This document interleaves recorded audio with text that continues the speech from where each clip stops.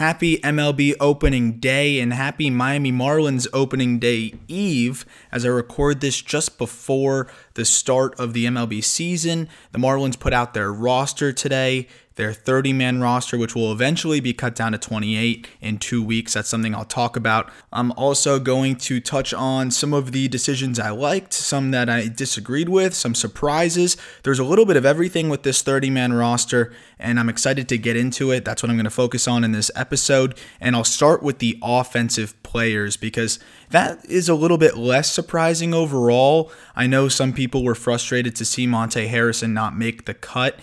We knew that ahead of time before this roster was put out, as it had been reported already.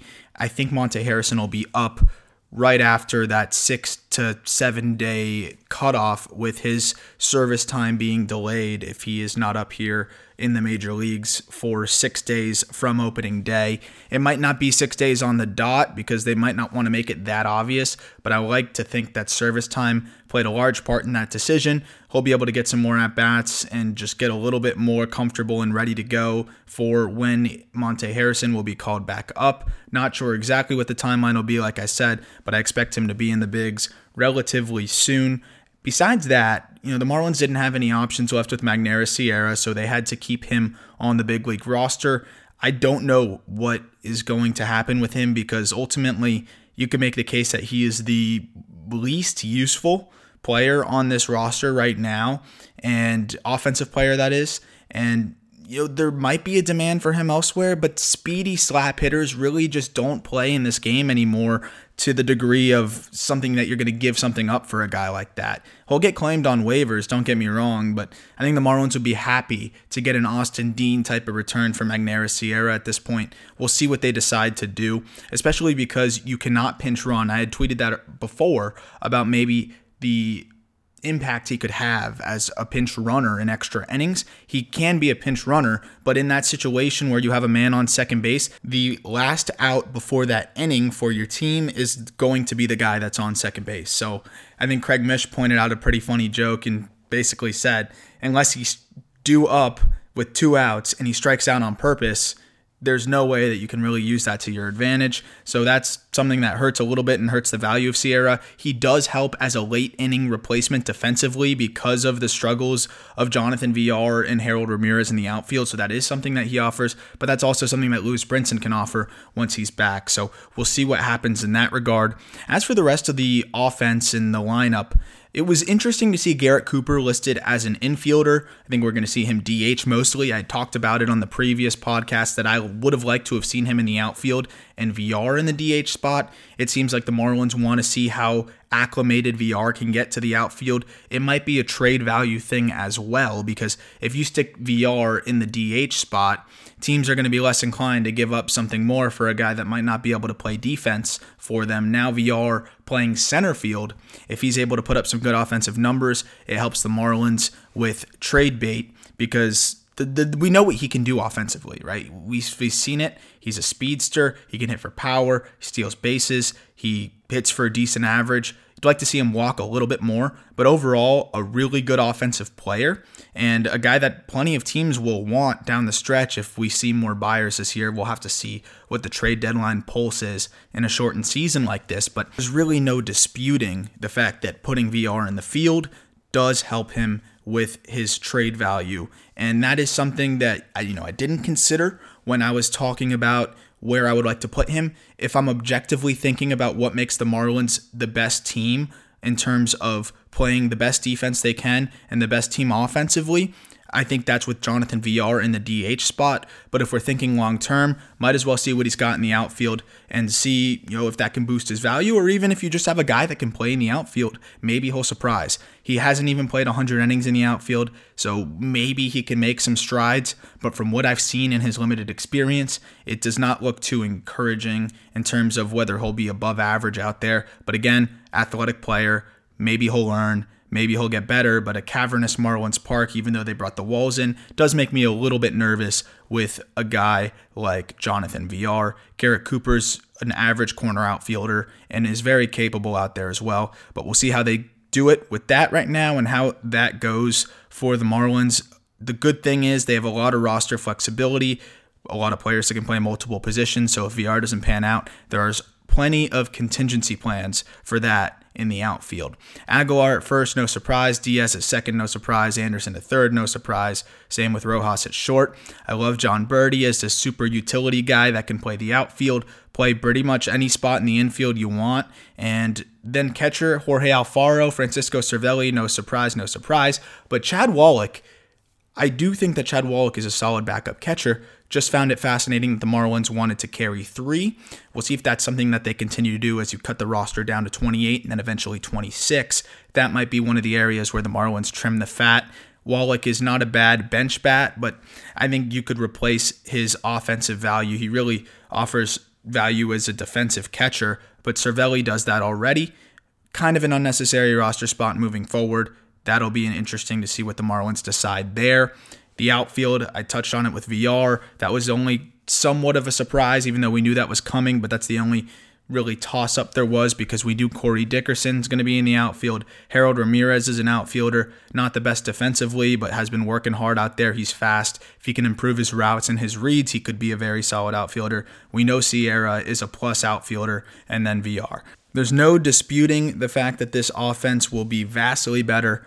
I'm interested to see how some of these positions set up defensively. Eisen Diaz is a sure-handed second baseman, sometimes a little bit too much of a flair for the dramatics. We saw him rush a double play against the Braves where the throw got away for the first out to Miguel Rojas. You'd like to see him slow it down a little bit. Again, when he first came up last year, it seemed like the game was a little quick for him. Hopefully he slows the game down a little bit. And we know the rest of the defense is solid. Miguel Rojas was one of the better defensive shortstops in the game last year, top 5 to 6 easily if you look at any of the advanced metrics. Brian Anderson, a really good third baseman, and then we'll have to see about Aguilar at first base, but Garrett Cooper is more than capable there as well. So I'm very excited to see which players can make strides. Jorge Alfaro is looking really comfortable offensively, and not that he looked uncomfortable last year, but this is a guy that was a perennial top prospect, and he hasn't been a bust by any means. But when you consider the fact that he was a top 50 prospect with the Phillies, he did not totally reach that potential. I believe he started with the Rangers, actually, where he was a top prospect as well. And the fact that he didn't totally reach that potential made the Phillies much more willing to give him up in part of that JT Realmuto trade, but he could be a late bloomer. We know that he is a freak athlete, one of the fastest players on the Marlins, a top 10% runner in the league. I think he's got the 20th fastest sprint speed in the entire league. For a giant catcher with big pop, he is an athletic freak, cannon for an arm. There, you can see why he was a top prospect. We'll see if he can put it together as a late bloomer. He's looked really good as of late. So hopefully Francisco Cervelli can have a good impact on him defensively and even with the mental part of the game behind the dish. The rotation, not much surprise there. Sandy, Caleb, Jose Urania, Pablo Lopez, Eliezer Hernandez. That was the only thing that was up in the air. Maybe Hernandez, maybe Neidert, maybe Duggar. All 3 of them are on the ball club. So even though Eliezer Hernandez is the guy in the 5 spot right now, we could easily see that shuffle around. Nick Neidert getting a spot start or Duggar. I'd much rather see Neidert get the spot start. And I'm really excited to see what both Hernandez and Neidert have in the tank and see what they can prove. Nice, healthy competition between the two should be pretty fun. And Hernandez was pretty good at times last year. When you look at the numbers as a whole, they're a bit underwhelming. But if you look start by start, he had a few outings where he got tagged, but then he had a few other outings where he was lights out. Then you look at the PCL stats, they're fantastic. And that's a hitter heaven, as I always say on here. And he is one of the few pitchers that was fantastic in the PCL. Nick Neidert, you know the story with him. He's healthy finally. He looked really good against the Braves, did a great job of disguising the ball. Now getting to really see him from the fancy Fox Sports Florida cameras and seeing how well he hides the ball, how deceptive he is, you can see why he doesn't need that velocity to be good at this level. And then I'm going to get into the bullpen next because that's actually a really unique and maybe the most surprising part of everything of all these roster decisions was that bullpen. But first, let me remind you about CBD MD. Whether you're a stay-at-home parent, professional athlete, or you spend 8 hours a day in an uncomfortable chair like I do, you're going to be a little bit sore, right? And icy hot just is temporary for me. Advil. I get tired of popping those pills all the time. I feel like I'm shredding my stomach inside out. CBDMD is a perfect, easy, safe solution to your pain. There's 2 different kinds of creams that they use. You have the CBD Freeze with menthol. It's an award-winning product, offers instant cooling relief for your muscles, joints, and a convenient and easy-to-use roller or squeeze tube. And then my personal favorite is the CBD Recover. It combines CBD with inflammation-fighting compounds like arnica and vitamin B6 to give you the support you need where it matters most. I used to put just arnica cream on my arm to get through when I was playing baseball. Now you combine CBD with arnica and vitamin B6. It is an incredible mix, and you can get 25% off by going to cbdmd.com. That's a lot of letters, I know. cbdmd.com and use promo code LOCKEDONMLB for 25% off of your first order for the superior CBD oil products from CBDMD. Give it a try and let me know what you think. So I'll let you know what I think about this Marlins bullpen. There's some surprises big time, I think, and that was the most fascinating part of this 30-player active roster, because there was a few shoo-ins that we knew, and even some of the shoo-ins are just exciting to see them get an opportunity, like Sterling Sharp.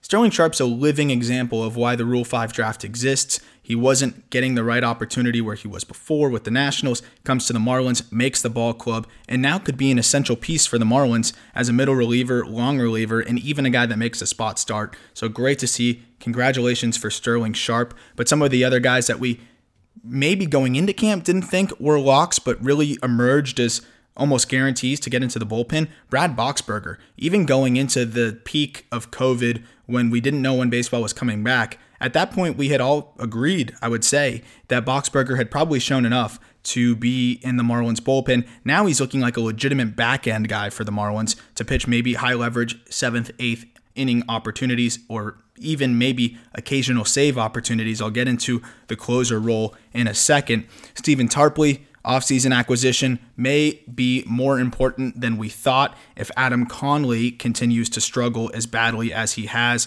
He has not looked good. He gave up, we don't even know how, I think it was 4 earned runs, but 7 total runs when he came in 2 days ago with against the Braves. That was discouraging. I know fans are clamoring for Adam Conley to be removed from the roster. I think the Marlins want to make sure, they want to be positive that it's time to move on from Adam Conley before they do. I'm not saying that he could be a Brad Hand or Andrew Miller type, but he is a high-velocity, tall, lanky lefty with really nasty stuff, and the only thing holding him back is command issues. All 3 of those pitchers fit that description, but it doesn't mean every pitcher that fits that description is going to turn into a lights-out left-handed reliever in the back end of the bullpen. So Adam Conley, even if he does figure it out eventually elsewhere, it doesn't mean that the Marlins were too quick to give up on him. It might mean that he needed a change of scenery. For example, Andrew Miller, the Marlins gave up on him. They tried him as a starter. They tried him as a reliever. He just wasn't getting it. He goes to Boston, and there was a great pitching coach there. I'm forgetting his name, but I'm sure you can Google the story. And it was a pitching coach that was pretty much known for developing tall left-handed pitchers that were a little bit slow or behind in their maturation and development. He helped Andrew Miller find a repeatable arm slot, repeatable mechanics, and have better command, because that's usually the biggest struggle for tall, lanky pitchers, lefty or righty. And it worked out for Andrew Miller. Sometimes you need a change of scenery. I think the Marlins are trying to make sure and be 100% positive that it's time to move on from Adam Conley before they do, just because of how good his pure stuff is and some of the flashes that he showed in the past, having a couple really good stretches as a reliever. To me, I think Adam Conley has showed that he needs a change of scenery. He needs a fresh start somewhere. We'll see what happens. But ultimately, with the next 2 weeks, the Marlins have to dwindle down the roster by 2 spots in 2 weeks. And I feel like Adam Conley could be one of those first guys that goes, and then Marlins going to have a tough decision with who that second guy might be, because there will be several players coming back off the IL, including Matt Joyce, including Lewis Brinson, and Monte Harrison knocking on the door to be called up. So some roster spots that need to be opened. Some other relievers that were surprising to me was Jordan Holloway. That one, I don't know if I've ever seen anything like this, right? Jordan Holloway has not pitched a game above high A and now he's going to make his major league debut.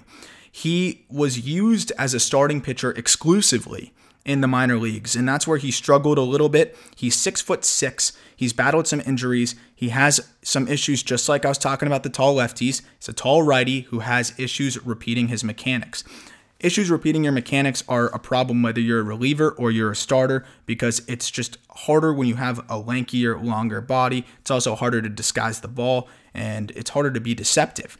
But for Jordan Holloway, he has an opportunity now to really shift his focus, right? He struggled as a starter because of the fact that he did battle with those command issues. He did battle some injuries coming back off of Tommy John. And as I mentioned on Twitter, moving Holloway to the bullpen mitigates both the injury risk and the command issues. I'm not saying he's instantly going to be a great reliever, but part of the issue for him as well was he really only has 2 solid major league pitches right now, and that's his fastball, which sat at 97 as a starter. You figure as a reliever, he can go max effort 1 or 2 innings. He should have no problem routinely touching triple digits, and then he has a plus curveball that he can go to.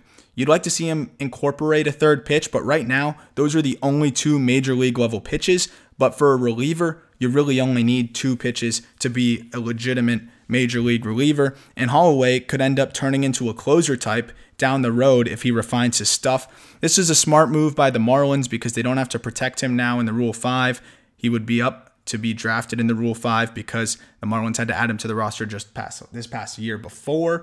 They added him to the 40-man rather than Will Stewart, and Will Stewart didn't even get selected in the Rule 5 draft. So the Marlins dodged a bullet there with Stewart. They add Holloway to this bullpen, and we'll see if the Marlins try and ease him in to major league opportunities or where his first outing will be. I'm hoping it'll be in somewhat of a blowout one way or the other so he can get his feet wet. As for the back end, well, actually, before I get to the back end, another surprise, wasn't shocking, but it's surprising, that's what we all wanted to see, was Nick Neidert making the bullpen.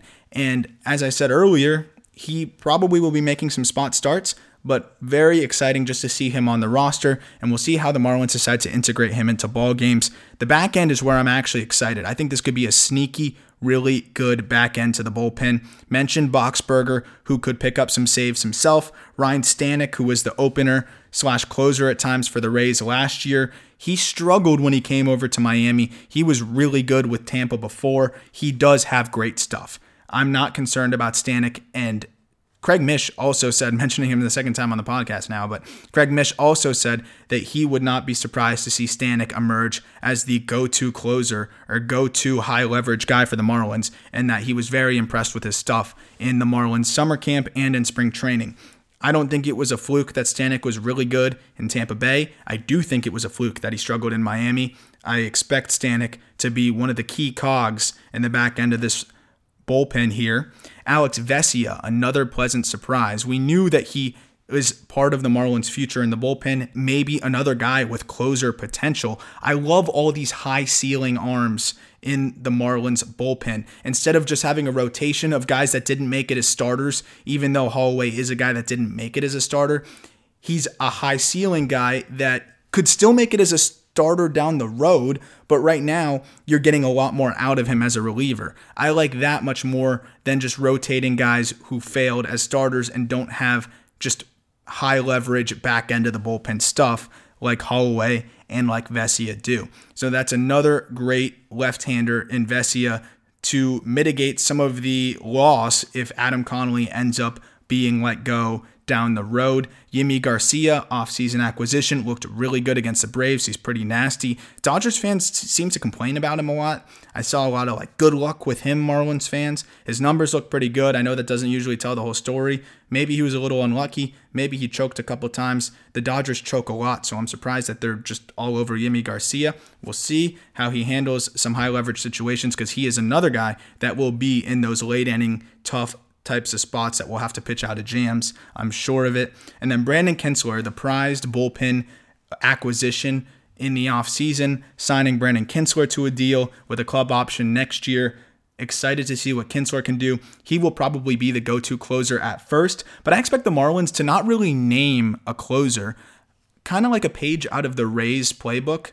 they're going to probably go to Nick Anderson. The Rays are most of the time. He might lead the team in saves, but I think the Marlins are going to do a similar thing with that. Is maybe Kinsler leads the team in saves, but I don't expect him to, be the only exclusive closer. I think baseball is getting away from that a little bit, unless you have just a superstar like Edwin Diaz was 2 years ago, or like some of these other just career closers that have showed that they can just come in and shut the door like Kimbrel did before. He regressed a little bit. But overall, the way the game is today, you can make the case that the biggest 3 outs are in the 8th inning if you're facing the middle of a lineup. If you're facing Ronald Acuna, Ozzie Albies, and Freddie Freeman, for example, you're going to want to put your best bullpen arm against those guys and then figure it out in the 9th rather than putting somebody inferior in the 8th just because the traditional way of baseball is to close with your closer in the 9th. So that is going to be something that I could very much see Don Mattingly deploying and using to his advantage, is the fact that the Marlins have so many high leverage back of the bullpen arms and basically just having a passing of the torch with the closer role, because you can make the case in each different situation that one of these back end quote unquote guys could be better in that 8th inning situation or 7th inning, like Brandon Kinsler, for example. Fantastic splits against lefties. So if he's going up against a couple middle of the order lefties, I'd rather put him in than put in a Ryan Stanek. So those are the types of things that now give the Marlins flexibility. And I would say that's the word of the season for the Marlins this year. Besides improvement, it's flexibility. The Marlins finally have flexibility. Instead of having a rotating door of 16 outfielders, just a revolving door of just guys that are not part of the future. I've said that so many times in the past. Now, the Marlins have several young players making their way up to the bigs. They have veterans that can play multiple positions, young guys that can play multiple positions, bench players that can spot start, relievers that can make spot starts, several different guys that can close. I'm very excited to see how this Swiss Army knife of a roster is going to work in Don Mattingly's favor and how creative he's going to get in this sprint of a season. Hope you enjoyed this episode. Please, if you have a second, leave me a review. Let me know how I'm doing. It always helps, and the feedback is great. Really excited for this season. I'll talk to you tomorrow. Let's go Marlins. Tomorrow is the beginning of the season. We made it all the way here. Let's see what the Marlins can do this year. Looking forward to running this sprint with you.